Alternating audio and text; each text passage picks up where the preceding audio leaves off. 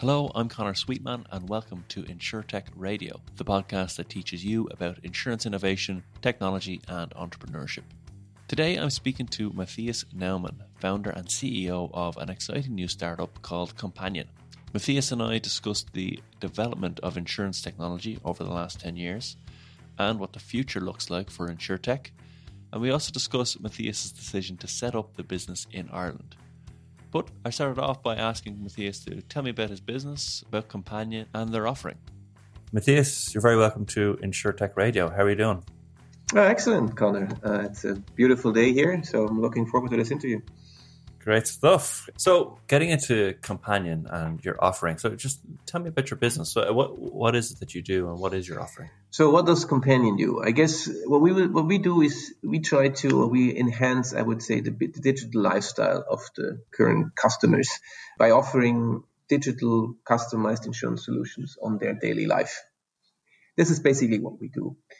With the idea, all of us are now digital natives. All of us, have spent half their lives on a mobile phone or on the web in different shades of forms, and we support that digital lifestyle in different settings. The way we do this probably is twofold. We on one hand design these solutions that you need for your digital lifestyle, but we also do the underwriting on the other end. And that's probably something I learned when I was in Asia. To be able to design a truly digital native product by design, you have to do it end to end. So you cannot just stop at selling a product digitally. You actually have to design or redesign the entire underlying product to actually enable it to do so. So that's what we do. The way we actually bring this to the customers is we actually do this through business partners. So we enable these add-on solutions through mobility providers, payment platforms, online travel agencies, theme parks, event, culture services, etc., etc. So we basically bring these solutions to their ecosystems, which is interesting today is a significant difference in the value proposition of them. So I'll give you a simple one.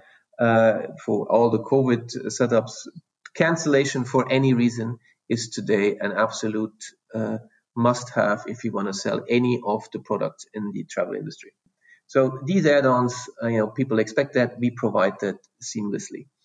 So all these things we hook on basically on business verticals, as we call it, with the intention, with the idea of saying, they own the customer and they will own the customer, and so we have the intention to own them, to help them also bringing their business forward. So that's the business, I would say, setup. And to be honest, it's actually already a very proven business model. So the business model is not new. It is already very successful in Southeast Asia. So that's what makes us also very, very confident that we are going to be very successful here in Europe. So that's probably in a nutshell what we do.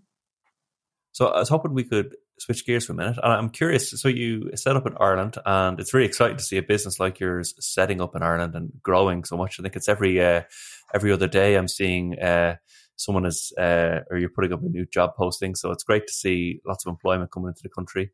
But I'm curious, what made you want to set up in Ireland, and maybe what other countries were in the running for it? Well, of course, first it was because of the weather, because Ireland is famous for good weather. Of course, of course. Good pub weather. Yeah, good. So, well, there are a couple of things. And yes, I think, by the way, Ireland is a beautiful country. From a business perspective, though, obviously it's part of the European Union. And given the business model we operate in, we provide our services to companies that are sitting in the European Union. And with that gives us access to 500 million potential customers. That's one. Second, obviously it is has a very good talent pool, I would say. There's a lot of tech firms now, so it makes it I would say good for us as a startup when we hire people. That's actually quite nice. So good talent pool. I would say also from a setup and mindset, Dublin is becoming a tech hub, which makes a lot of sense for us, and it's English speaking. So given that we have that, I would say common language, and we are, our corporate language is English as well, makes it easier. And then probably also last point is it's a well-regarded regulator. I mean, given that we're going to operate across, we operate pan-European, we are happy to have a regulator on our side that is very well-regarded across Europe. That helps as well. So I had a look at your white paper that you released about InsurTech 2.0. So it's really, really interesting, but I thought we might just take a step back. So most of my listeners would be people who work in traditional insurance roles, so like underwriters, brokers, claims people. And the thought that InsurTech's been around for 10 years might be a new one for some people. So maybe could we just explain what InsurTech 1.0 is and what were kind of some of the trends that you noticed in the last decade? And then we can talk about what's happening at the moment. Yeah, sure. So I would say InsurTech 1.0 or 1.0, however you want to call it, was basically the excellent idea to use technology to or apply technology mainly to bring this to customers on the distribution side. So what happened was products, or the front end, call it the front end of the product, have been designed to or have been set up that allow it for digital distribution, which was great, because you could also use certain parametrics, so you could switch it on and off. You could do an on-demand coverage. You could sell it through the web. You could sell it through apps. You can have it on your mobile phone, etc., etc. That's kind of the key thing. But what they basically were doing is, and if you look at it, was the main stuff is we used actually the technology, or call it the internet or the web, or as a sales channel, with some modifications on the front end side in different shapes or forms. So that's basically what happened, and that was done actually quite successfully on that side. What never got touched was basically everything that happens afterwards. How do you manage the claim? How do you file in the information? How do you interact with the customer, etc., etc. So that was not touched. So, but as I said, over the last 10 years, they were actually quite successful. They're quite successful companies that selling these pieces as InsurTechs and distribute them to business partners or direct. They have their large insurance underwriters behind them that take it on their books on a basically classical product setup. Yeah. So that's how it works.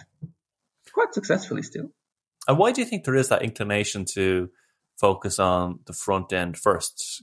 Is it to do with, you're going to have an immediate reward with increase in revenue? Do you think that's it, or is there anything deeper to it? Well, I guess that's actually a good question. The key challenge is, I would say the InsurTechs would more than happy to change the entire process. Of course, that's in their nature. The challenge is more, you need to have underwriting capabilities and product insurance design capabilities that can cater for that allow you to do so. And if you are a classical insurer, you basically have your already classic or traditional product setup. And then it's now hard to kind of change your existing product portfolio into a completely new one, completely redesign all your processes, from how do you do underwriting to how do you get a claim to how do you assess a claim, how do you interact with your customer, etc., etc., etc. But that's the fundamental piece. And then does your infrastructure then on the underwriting side, so on the guys that take the risk on their books, actually allow it to cope with that new idea? And I imagine that's also a harder sell if you're pitching that to the board as well, because... Yeah, absolutely. And if you then ask okay, let's change our entire infrastructure to go there, and then you do a return on investment, and then they all say, well, we won't see any money for the next 5 years. So that's a hard sell to the board, to any executive, and they say, no, we probably can invest the money somewhere else more wisely if you're an incumbent, which is absolutely correct. Yeah. So then that moves us nicely into thinking about InsurTech 2.0, because that's where we are going to tackle those kind of problems. So can you maybe just describe what you see as the big changes coming? Well, I would say that the fundamental change, I believe, is coming, and it's already happening. So it's in several places of the world, is that Insurance 2.0 is actually the redesign or using products that are digital by nature or by design. That basically means, the actual insurance product is designed in a way that you can do everything straight through digitally, with all the bells and whistles that come with it. So you have to reinvent your whole product design and development. You use AI, fully driven automatic claims assessments, for instance. You use real-time dynamic pricing. You start covering risks in a different way when you talk about lifestyle products, when you talk about pandemics, etc. And you allow the customer to fully, make the decision if he wants it or not, or in whatever shape or form he wants it or not. So this is, I guess, the fundamental point of Insurance 2.0, and that offers a lot of value to a whole bunch of setups for the customer, of course, also for the platforms that use it afterwards. That's going to be sold to or through. And I guess that's and also probably also for then the insurtechs that use it that way. Can we talk about customers? So just because what I find interesting is that sometimes we talk about all these amazing things that we're doing, but when a customer is going on holidays to Spain or whatever, they probably don't really care about all the great stuff that we're doing in the background. So from a customer's point of view, what can, say, my grandmother expect when she's booking a trip or just interacting with insurance generally? So assuming your grandmother can also use an iPhone or whatever. Maybe that's a bad example. A mobile phone. My mom can, and she's actually quite good at it by now. So I would say what you can expect for the generation that uses these products or basically have a digital lifestyle in whatever shape or form. They can basically expect, like I said, a completely different experience, how you interact with your, call it provider, call it insurer, however. So there are no 10,000 questions asked anymore. You can switch on and off the coverage at your discretion. You get a much fairer value for money you pay for. You know exactly what you're getting out of it, and it's completely hassle-free.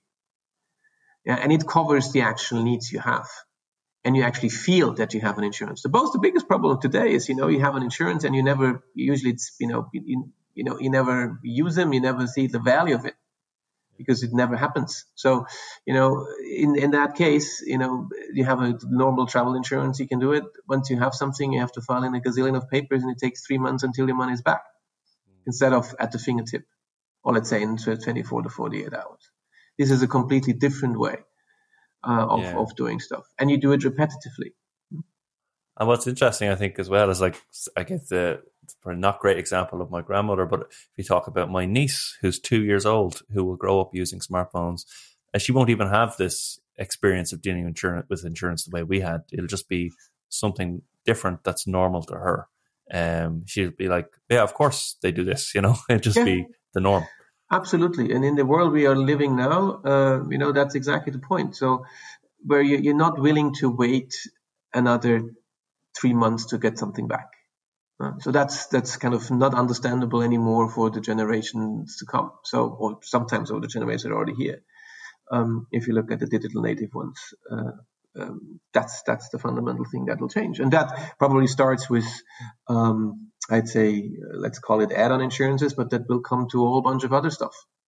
You can imagine the same thing. Why do we take the example, and by the way, that's existing already, take another example, a little bit more advanced. And I take the car insurance. Everybody knows how to drive a car. Auto. So you jump on a car, your iPhone or your phone tells you, do you want to be insured? You say yes. The phone directly discovers what car you have, and that's you, Connor, how you drive. By the time you exit the car, it asks you again, you want to stop it, then you stop it, and that's what all you pay for. Then the next time you hit something because you went shopping, oh damn, not good. You take a picture or a video and send it over, and 5 minutes later, in 78% of all the cases, the insurance tells you how much you get straight through AI. That's no dream, by the way, that already exists. So that's a completely different experience than today for us I would call it in the old world, because if we go to other places of this planet, that actually happens already. Yeah. So I thought maybe we could just wrap up with this question around what people in insurance can expect, I suppose, from InsurTech 2.0. And what I mean by that is, so I mentioned, a lot of my listeners are people working in traditional insurance roles. So how do you think their roles and their interactions will change as a result of InsurTech 2.0? So there are probably three things. So one fundamental piece is, I would say, the incumbents and the traditional classic business will still be around for many years. So that's one key thing. On the other hand, I would say all the InsurTechs, especially 2.0s, will be on the list of all the larger brokers, just as an additional product line for different setups. Okay, yeah. That'll come. That's imminent, and it's already happening. And then, yes, there's, I would say, also an exciting time on it, because there will be changes in one or the other end, depending how fast the InsurTechs will move, how fast their underwriting capacity is, and how I would say progressive also the risk carriers on the traditional ones are willing to support that. So there will be also very exciting times, because obviously, given I would say the surfacing of all the players in that space like us, will also raise questions on management level of the incumbents. So that will trickle down to the claims departments on how they could adjust and move forward to that. So there, for instance, or the underwriters, etc., to move probably a little faster in that direction. So it's probably also exciting times. Absolutely. Brilliant. Well, thank you, Matthias. Where can people go to find out more about you and about Companion, or what ways can people get in contact? Well, the easiest way is to find all the information. It's publicly available on companion.com. There is also a research center which talks about all the latest developments on the space, who we are, what we do. We are also on LinkedIn. You can follow us on LinkedIn. I guess that's the easiest way to contact us. Thanks, Matthias. Pleasure. Thank you for listening. Don't forget to subscribe on Apple, Spotify, or wherever you get your podcasts. You can find us on LinkedIn, and please visit our website, insurtechireland.org. See you next week.